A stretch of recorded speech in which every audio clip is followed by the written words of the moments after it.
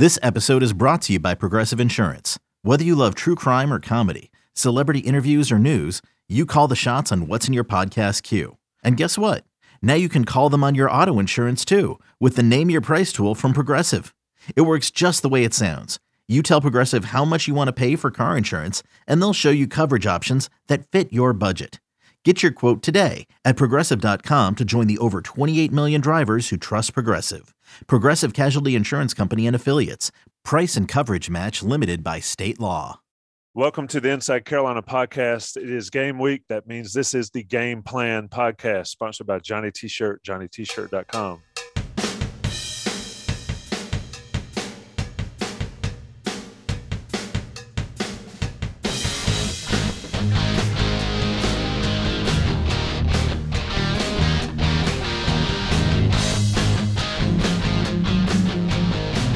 And with the game plan comes Greg Barnes and usually Jason Staples, but Jason Staples is not with us tonight. So I'm your host, Tommy Ashley. That's the guest and the expert, Greg Barnes, and it'll be us tonight. Jason joins us up. He'll have to slide in on the low late, but I think we can handle this one. Greg, it's Duke week. Carolina lost significant capital last week down in Atlanta. Mack Brown and his staff has taken significant heat from the fan base, especially those that are as hardcore as the Inside Carolina fan base.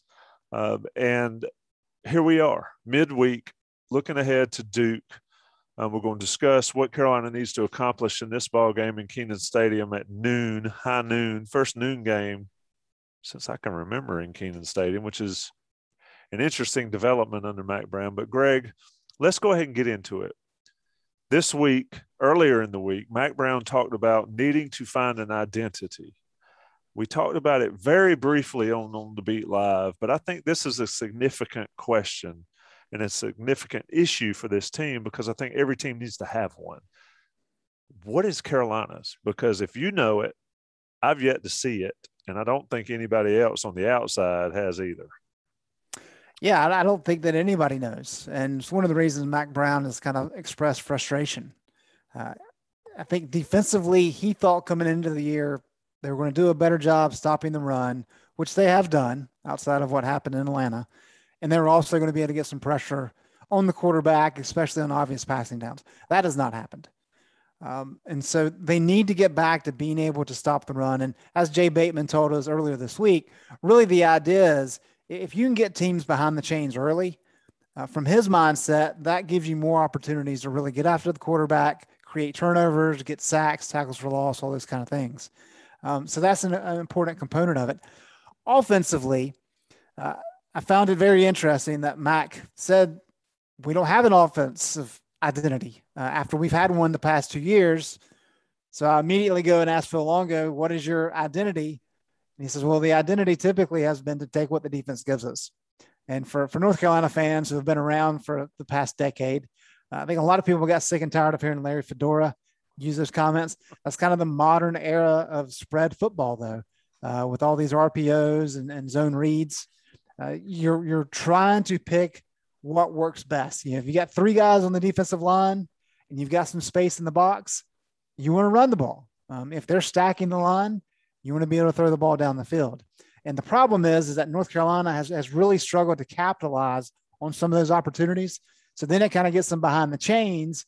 And then it's really a matter of, well, you don't have much choice. You've got to either throw the ball or you've got to force it running. So I think for both offense and defense, they've got to do better in the early down situations.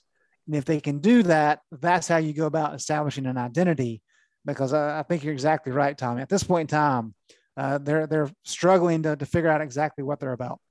Yeah, and I thought going into the season, of course, we were way over optimistic when we were talking about it. But I thought when Virginia game came, we'd find out what this team was like. And we're not any closer than we were in August, I believe. And that to me is a problem. Mack Brown's expressed frustration.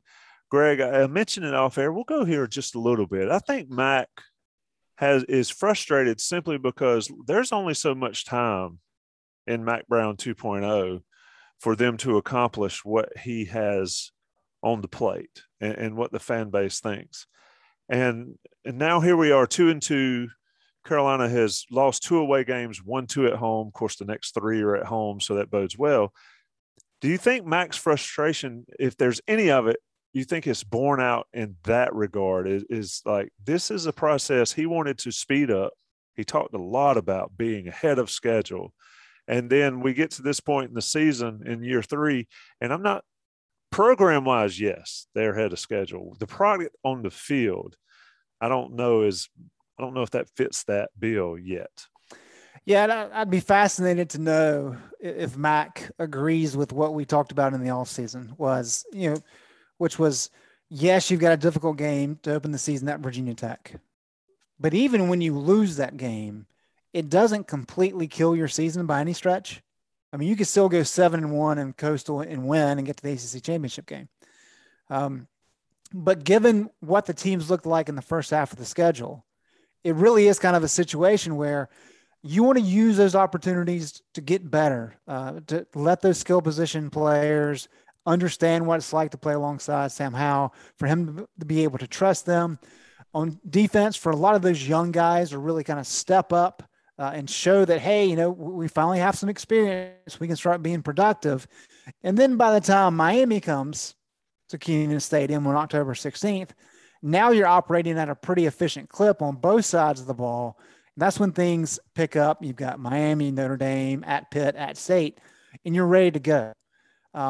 But because of what happened in Atlanta on Saturday, now you're really behind the 8 ball a little bit. And I think that's where the frustration is in theory, the Georgia Tech, Duke, Florida State stretch is where you should really have opportunities to get a lot better as a team. That didn't happen on Saturday. So now you've really kind of screwed yourself. Same applies. Duke and Florida State are opportunities to get better, but now you have to have those games no matter what, and you have no margin of error. And so I think that's probably where some of that frustration is. And I would love to know if he kind of had that same idea in his head before the season started. Jason Staples has joined us. We're finding people $500 a minute, so you owe me about, by my poor math, about $10,000. So I'll take a check. What happens when the watch is dead and on the charger, and you go, oh wow, it's what time? Yeah, it's amazing how much we rely on keeping these little things and their batteries in shape. Jason, my question to Greg there was the identity issue and also Mack Brown's frustration that was pretty evident earlier in the week. And I sort of framed it in the sense that Mack is in year 3 of Mack 2.0. He's been around a long, long time. And this ahead of schedule business has been talked about a lot. And my thought was he's getting more and more frustrated with what he's got is because the window is not as big and wide as it has always been. And so let me ask you this version of that question. The program is on an upward trajectory, yes. But that trajectory can come to a crashing halt if you do not win games, because you can sell hope. You can't sell a bunch of losses. And Mack Brown is the king of selling hope. So my question to you is, how does that apply to this lead up to this Duke game and going forward in this season, in that it's time to sell reality for Mack Brown, and he is extremely frustrated that has not borne fruit yet, at least in 2021. I think it's your last qualification is the important part. It hasn't yet in 2021. I mean, we've already seen progressively more wins each year that he's been in Chapel Hill. What you don't ever want to see happen as you're building is to take a step back. Right? You don't want to go from 6 wins to 8 wins to 6 wins. Right? That's when, it gets a little harder to sell the direction. If you go, what you want is 6 wins to 8 wins to 12 wins, right? That sort of thing is what you really want. But if you do 6 wins to 8 wins to 9 wins, you can still sell progress. Even 8 wins to 8 wins, you can still sell. Look, we're still building. The foundation is finally in place. We're getting there.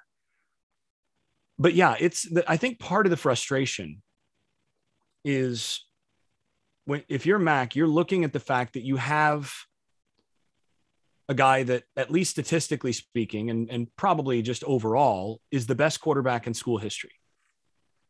And you don't want that guy to leave before you've actually won anything with the guy, right? You don't want that to be the situation.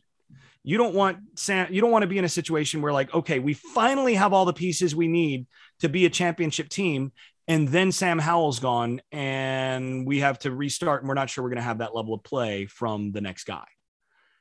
That is part of the frustration here, I'm sure, is that, you know, you look at it and you're like, you're trying to line it up so that your potentially generational quarterback is lined up with all the other pieces. And the unfortunate thing is, if you took the pieces from last year's offense that were lost, if you put Javonte Williams, Michael Carter, and just De'Ami Brown on this team's undefeated right now, probably ranked in the top 5, and is competing for, is probably the most likely candidate for a playoff berth from the ACC. Because defensively, they've made enough strides on what they were last year that by the end of the year, they're going to be pretty good defensively. But the problem is that the defense wasn't good enough last year. Too young, not enough talent. This year, they're still really young and really a year behind where they would need to be. The defense is going to basically be probably at its strongest next year and the year following. But then that's when you don't have Howell. And that's when you don't have Carter and Williams and De'Ami Brown. And so getting all the pieces to actually line up is the hard part. And then when you see that not lining up, that's really frustrating, because again, like you said, over time, you eventually have to not just sell vision and hope, but you have to sell results. And, a loss to Georgia Tech. I mean, you lost to Virginia Tech and Georgia Tech. Those are not two losses that you really, that really sell themselves well right now. You've got to be able to beat teams that you recruit against, and also beat teams that have a pulse. And I think it also doesn't help that the team down the street just happened to be the first team to break through against Clemson in a while in the conference. So yeah, there's reason for frustration, even though I think, again, the foundation has been very clearly getting better. Let's look to, okay, the season is what it is now. You got Duke coming in. Greg, you talked about Duke and Florida State being opportunities to get better. Let's look at what Duke has that can scare Carolina, because they lost to Charlotte, but they're 3-1. They haven't really beaten anybody, but they have what that scares people that watch Carolina football. They have a quarterback that can move his feet. Speak to what Duke brings to the table offensively, because I do believe, and we talked about it off air, the running back Mateo Durant is a stud. He'd start for Carolina right now without question. What else do they bring offensively that can bother this Carolina defense? Well, like you said, I mean, Gunnar Holmberg has been pretty effective, and Duke hasn't played the strongest of schedules for sure. But he's looked pretty good. And he had a really bad pass against Kansas that they should have returned for a pick 6, but he was able to run down the cornerback. But he's completing 72% of his passes. He's thrown for over 1,100 yards. So he's been effective through the air. But Duke, Cutcliffe does all those kind of funky formations, not too dissimilar from what Virginia likes to do.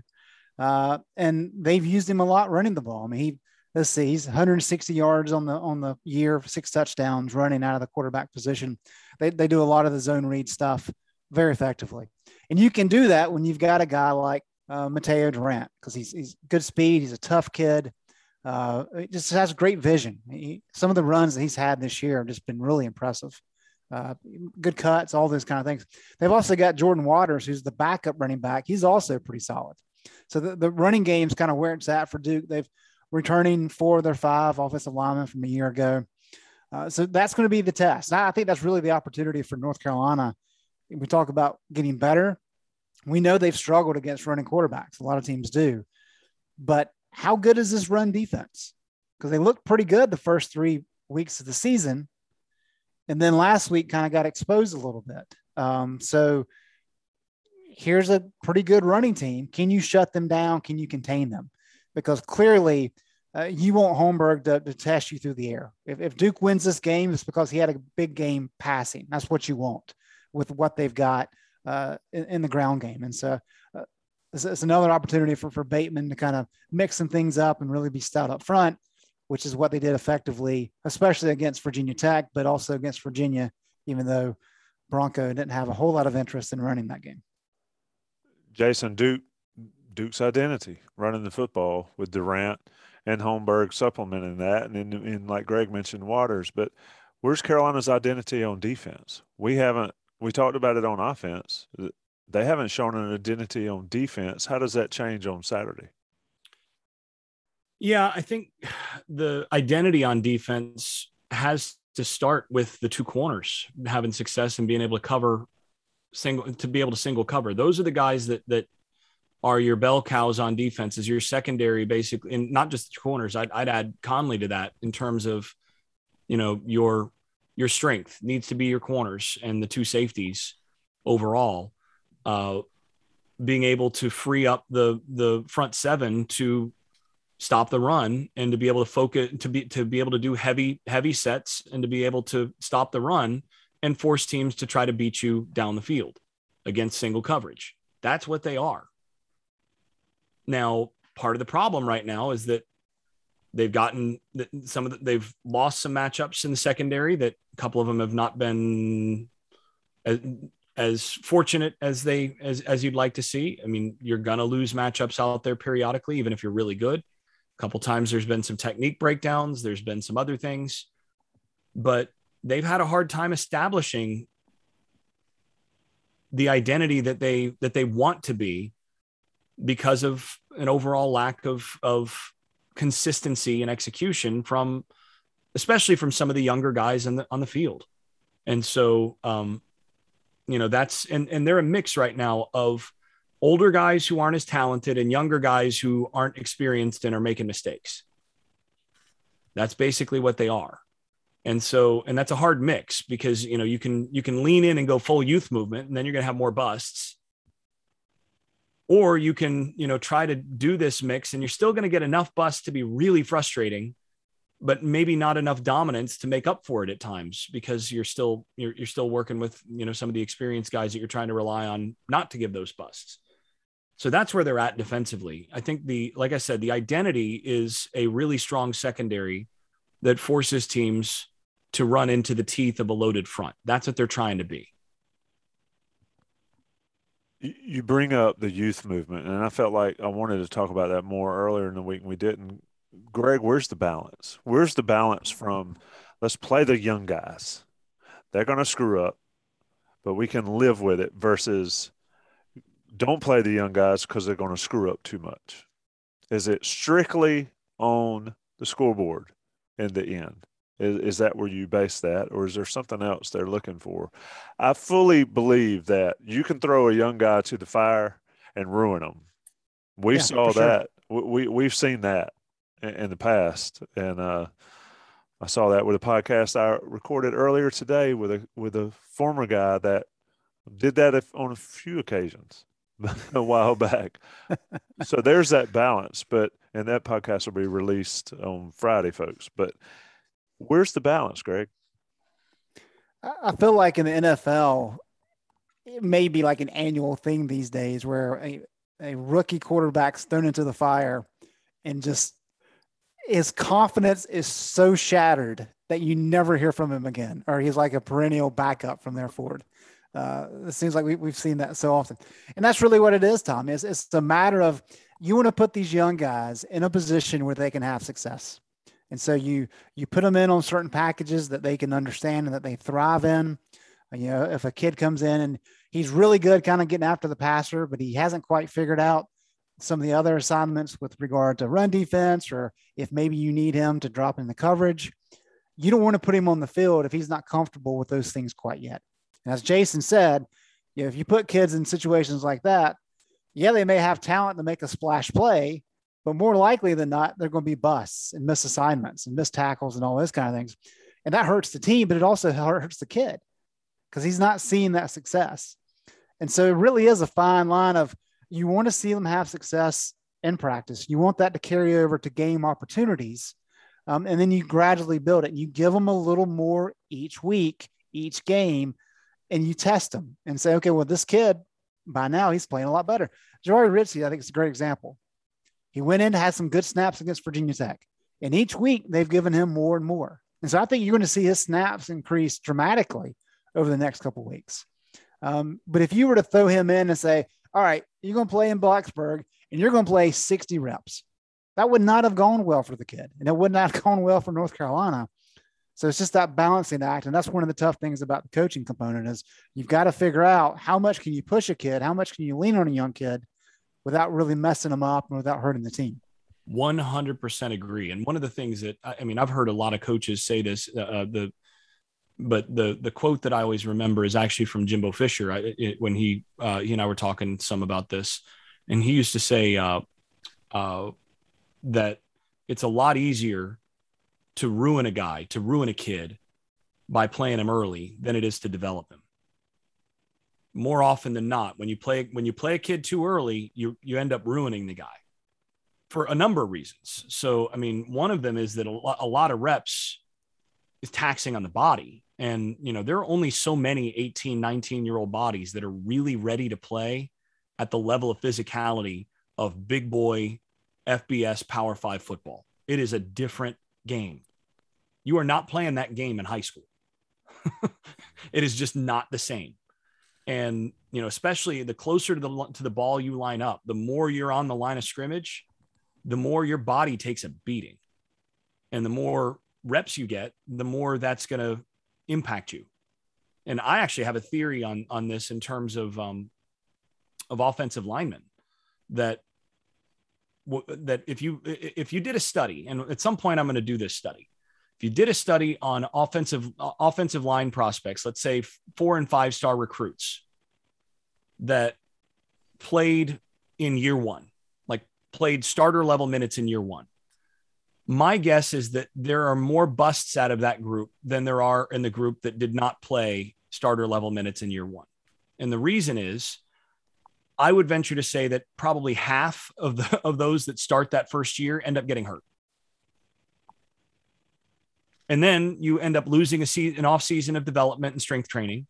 And then you go back in there the next year and you get dinged up again. And I've seen this happen so many times that just anecdotally, you go, yeah, you know what? If I had a really good offensive line prospect and I wanted to shop him around somewhere to go play, I'd want him to go somewhere that he wouldn't play for his first 3 years, because that's his best shot of developing into a player. Because then when he is playing, he's ready for those reps mentally and physically.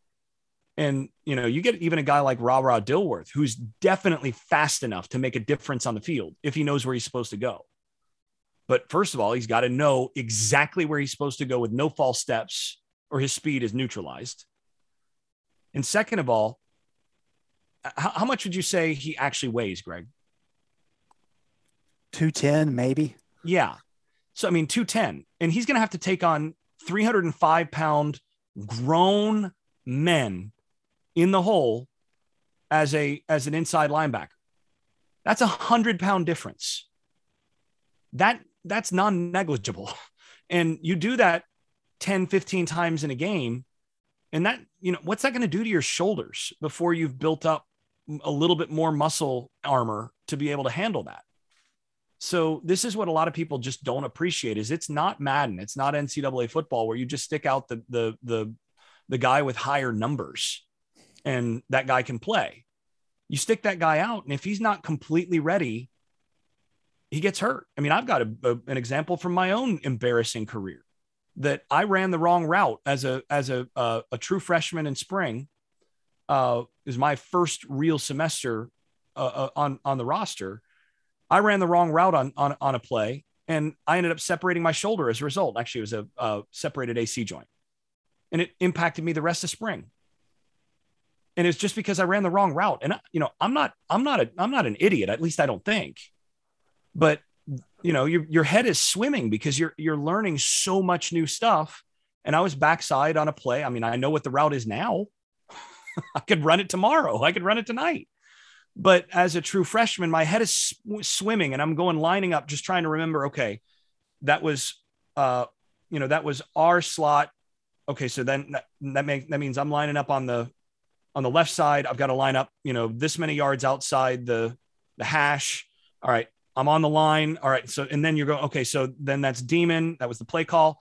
All right. So pass 44 Demon. All right. So I remember that's called this because you have a broken arrow on the inside and a deep post on the outside. And then you're going, oh, but what do I have? And all I could remember is the outside had a post. So I ran a post and I ran right into the coverage and actually got hurt. And I played the rest of spring that way. And it's a good example of, it's like third practice or fourth practice. And, you when you don't know exactly what you're doing, you put yourself in those situations. And, this is kind of where they're at. You have to be evaluating your young guys all the time to say, okay, has he taken that step to where he knows it well enough not to hurt himself and not to hurt us? And then secondly, does he know it well enough? And is he getting to the place where he's going to have enough success, like you said, Greg, to actually be able to benefit from playing? And if not, then he can't play. And these are the guys that see them every day in practice and that are right there. It is a fascinating. And they want them to play. Yeah, without question. They want the most talented guys on the field. I can promise you that. And that's an interesting discussion between you guys. And that's why I posed the question, because I knew it would be answered that way. It's that it's not as simple as just throwing these guys to the fire. You can't do it on this level, or you will ruin kids. And then you're going to have kids and parents that say, well, they ruined my kid. And why would you send your child there? So it's a little bit more complex than just throwing the shiny new nickels on the field. In the video that I'm posting that's posting the same day that this will be coming out, so today, I guess, I'm going through the three. Jay Bateman mentioned there were three big plays in the running game. He's like, we basically had success against the running game, but they had close to 150 yards on 3 plays. Well, I broke down those 3 plays, and as it turns out, you had a bust by a young player on each of the 3 plays that opened a gap. That was it.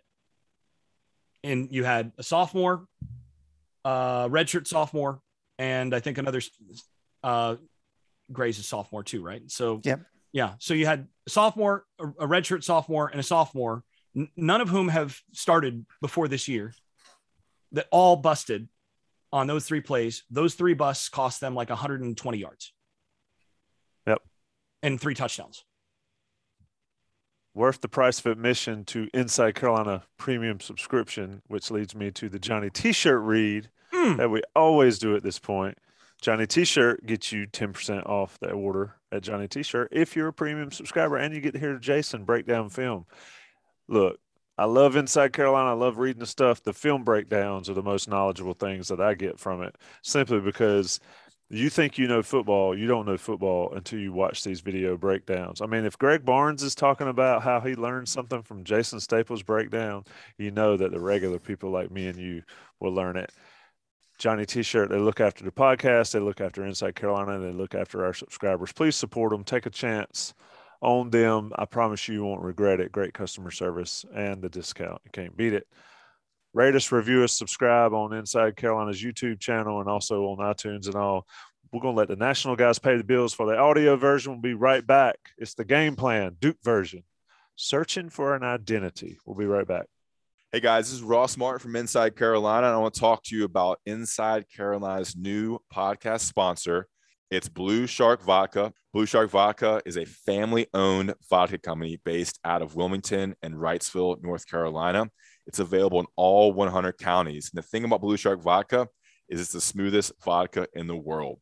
It's made with sweet North Carolina corn to create the world's smoothest vodka. It's been distilled 4 times and then mellowed for 28 days to create that full blooming and awakening flavor.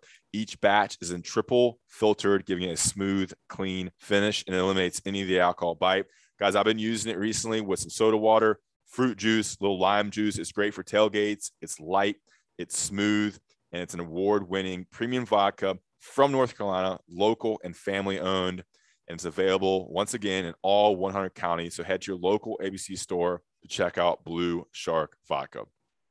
Introducing the Two-Way V4, where groundbreaking fuel cell technology meets fresh foam cushioning for the ultimate performance. With Fuel Cell, each step feels explosive, delivering unparalleled energy return. Paired with fresh foam, experience maximum comfort throughout the game. Its lightweight textile upper offers support and breathability without sacrificing agility. Whether you're hitting the clutch shot or locking down the opposition, the Two-Way V4 gives you the tools to play at a high level. Learn more and purchase the Two-Way for yourself at newbalance.com.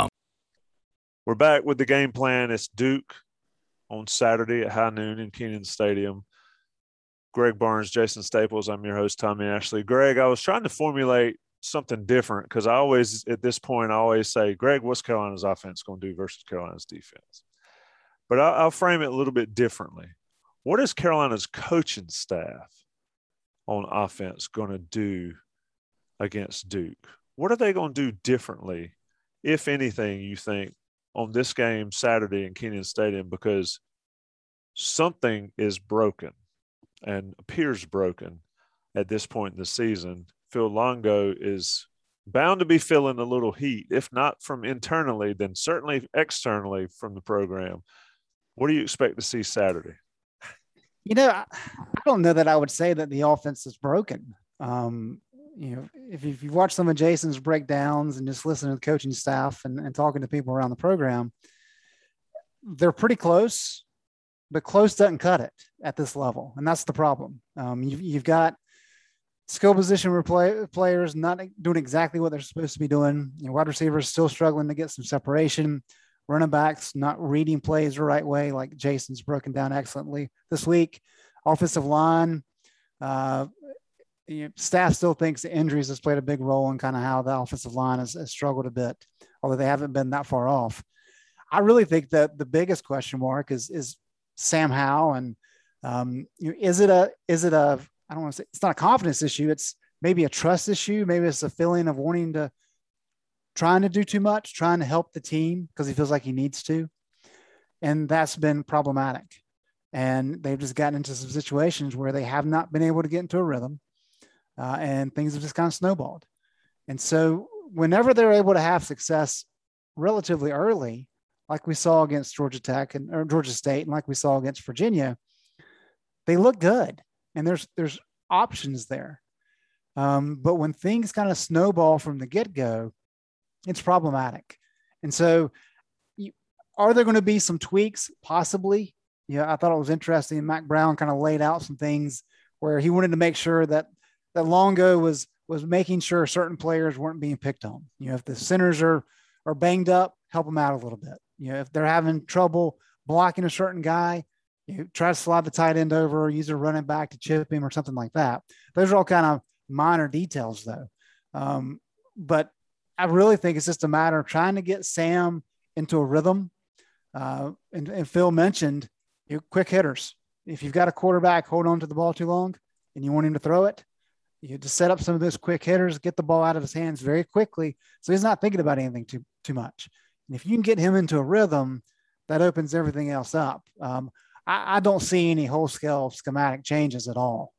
And curious to see Jason's take on that. But when you look at what Duke has done defensively, they've really struggled, even against a weak schedule.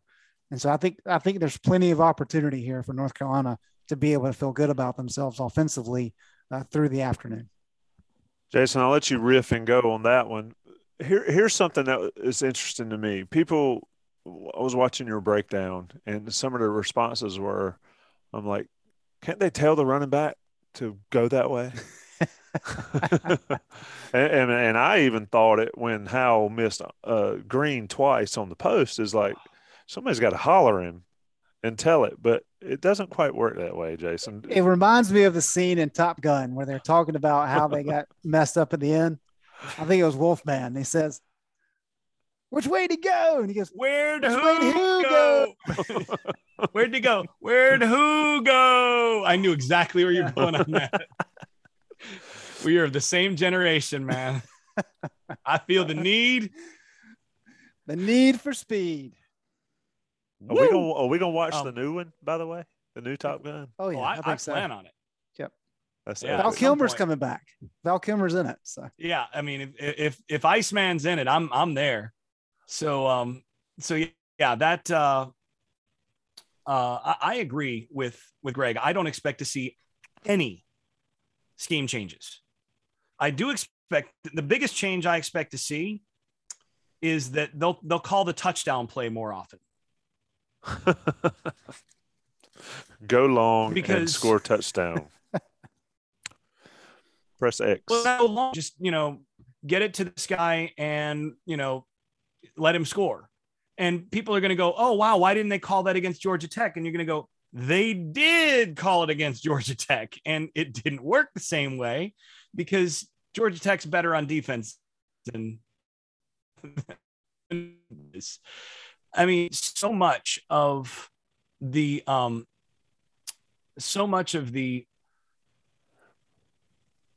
problems that you're seeing on offense right now are the result of basically being matched up in situations where guys have not played against that level of defense or that look or whatever together to be able to make it all fit, to execute exactly right in that look, in that situation. You think about like the difference between Virginia Tech and Virginia, the offense looked night and day. And you know what the primary difference was? Virginia's defense isn't good. Like they're very not good. So I think it's going to be the same thing in this situation with Duke. I mean, they're going to run their offense and they'll probably have more success because Duke is not as good defensively as Georgia Tech. They just don't have the same players. And you'll get people that'll feel like changes were made. And guess what? No changes. I mean, you remember actually in the preview podcast last week, Tommy, you'll remember this. You asked about what had been shown at the running back position, what specifically Chandler had shown in terms of improvement against Virginia, like how much he had, how much different he had shown. And what was my response? What was my answer to that? None. It's like, I didn't really see anything different. The only thing that I saw was that Virginia didn't offer a modicum of resistance around the line of scrimmage that forced him to do what he doesn't do well, which is read the line of scrimmage in a way that unites his feet patiently with his eyes to force him to cut without losing speed in the backfield before he gets to the second level. Once he gets to the second level, he's a different back. But that first part has been the issue going back to Tennessee. And guess what showed up again against a better defense against Georgia Tech? That's exactly the thing that showed up, is running right into the back of the offensive line when all you had to do was just be slightly patient, wait a beat, and peel it, and you've got a 15-yard run, or with it, as gifted as you are in the second level, you might score. And it's just as simple as that. And again, I don't think Duke is what Georgia Tech or Virginia Tech are on defense. So I think, they'll call the touchdown play more often. So they could have a ton of success, but not answer the questions. Yeah, I think if they have a bunch of success against Duke, it will answer zero questions as far as where they are as an offense in terms of growth. And this is what makes it hard to assess things, especially as a fan, but it's even hard as a staff when you're assessing where things are, because you can go in and blow a team out and feel like we finally turned the corner execution wise on this or that. But it really is just a matter of like, well, we played a team that was basically a JV level team instead of a varsity level team. And yeah, we looked really good because they didn't offer resistance to the stuff that causes us to have execution problems. I've been in that situation, like, oh, we finally got this done. And then the next week you find out, no, we really did not get that fixed. And so you have to evaluate process and not results.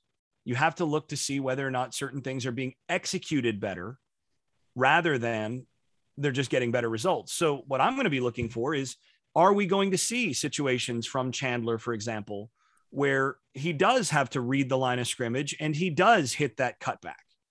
If I see him do that and hit that cutback multiple times, then I'm going to go, oh, he might be growing.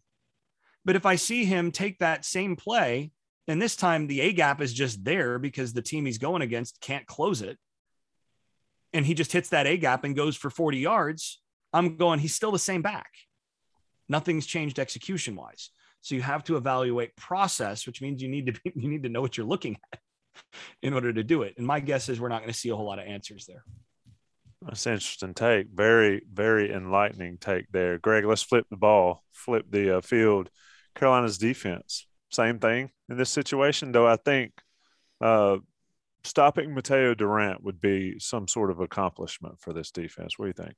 Yeah, I think what Duke brings to the table is completely different on one side of the ball versus the other. I agree with Jason wholeheartedly there, and I really think it's going to be the Miami game before we know a lot about this North Carolina offense. Maybe Jason has Florida State ready to go by next week. But I think for North Carolina defensively, it's a challenge. I mean, Duke, they've been a solid running team. They've got a pretty good offensive line. They got a great back. The quarterback, I think he has the proclivity to make some mistakes, but he can run. I mean, he's quick. And so, yeah, I think that'll be a good test. And I think North Carolina needs to play well defensively to make sure this doesn't turn into a shootout. And I think we can learn a lot about how Jay Bateman's got the group rallied up a little bit. I don't think Duke's going to do as much damage through the air, although you still got to watch out. I mean, if you're purposely trying to take away the run, there's going to be some options down the field. So you still have to do a good job there. But if this defense, as Jason alluded to earlier, if the idea with this defense, the identity is to really be able to rely on your cornerbacks and to be able to put them on islands and really, a number of your defensive backs so that you can do different things up front. This is the kind of game where you have to have that success, because at some point it's got to really click for you. I know they look good against Virginia Tech, but you need to build confidence and you need to see that success so that when you go to the next week, you can do it again. And then by the time you start playing some of these better teams, the Miamis and Notre Dames and Pittsburghs and States and Wake, you're going to feel better about yourself. And so, yeah, I think defensively we'll learn a lot. Jason, you agree there? You're nodding your head as you're flying the jet through the mountains. And if you're not on YouTube watching, please join us on YouTube and see what I'm talking about. So, yeah, I agree largely. The main thing the thing is, it's actually easier to evaluate progress on defense in certain cases because it boils down to, do you have the guys actually doing their assignment on every play? And that's really been the problem on defense right now. I mean, yeah, you've had some guys get beat. I mean, on the one long run by Sims, you had two players in one gap that opened the gap, and then you had a one-on-one in the open field, and one player just got beat. You just lost that matchup in the open field. That's going to happen. What you can't have is the two guys in one gap. So what you can evaluate is whether you're actually sound on every assignment. You can evaluate, like, is our gap integrity where it should be? Are we where we're supposed to be on coverage? Is the eye discipline there? All of those things are things that mark whether or not you're progressing as a defense. And that's what you should be looking for against Duke. Again, it's, as a coaching staff, you don't evaluate results as much as you evaluate process. You evaluate whether you were doing your job. And if you were doing your job and you were doing your job with a high level of effort and good technique and you get beat, then that's still a plus. You just tip your cap. What you want to see is, and I think we'll be able to see whether there's progress on this, is, are guys actually locked in to doing things the right way with the right technique and the right gap and doing their assignments? Are you doing their job? And that's the thing that I think, I'll be looking at, and you can see growth on that on the defensive side. And I think Duke will stress them enough with a lot of creative run looks and, using the quarterback's ability to move, that you'll be able to see whether there's some progress on some of those things. Let's cut to it. Greg, what happens? I really started to cut out the prediction portion of this because we have sucked doing the predictions. At least I have. But no, We're gonna do our jobs. Have we sucked? I have. Is that the no? I mean, is it our problem? Or I guess it is, right? What were the predictions last week? 40s to 20s. Yeah. I had 27-13 North Carolina. I think I was a little bit higher than that, but yeah. Yeah, I was worried. I worried about Georgia. that game. I had Georgia Tech winning, but I accidentally said Carolina. Greg, what do you think happens on Saturday? A little snake bit, right? That over under on this game is, I think, 73, which is a lot of points. I think it's going to be another game kind of like Virginia, where Duke's going to have some success, but they're not going to have enough firepower to keep up with North Carolina. So I've got Carolina winning this one. Let's say 49-24.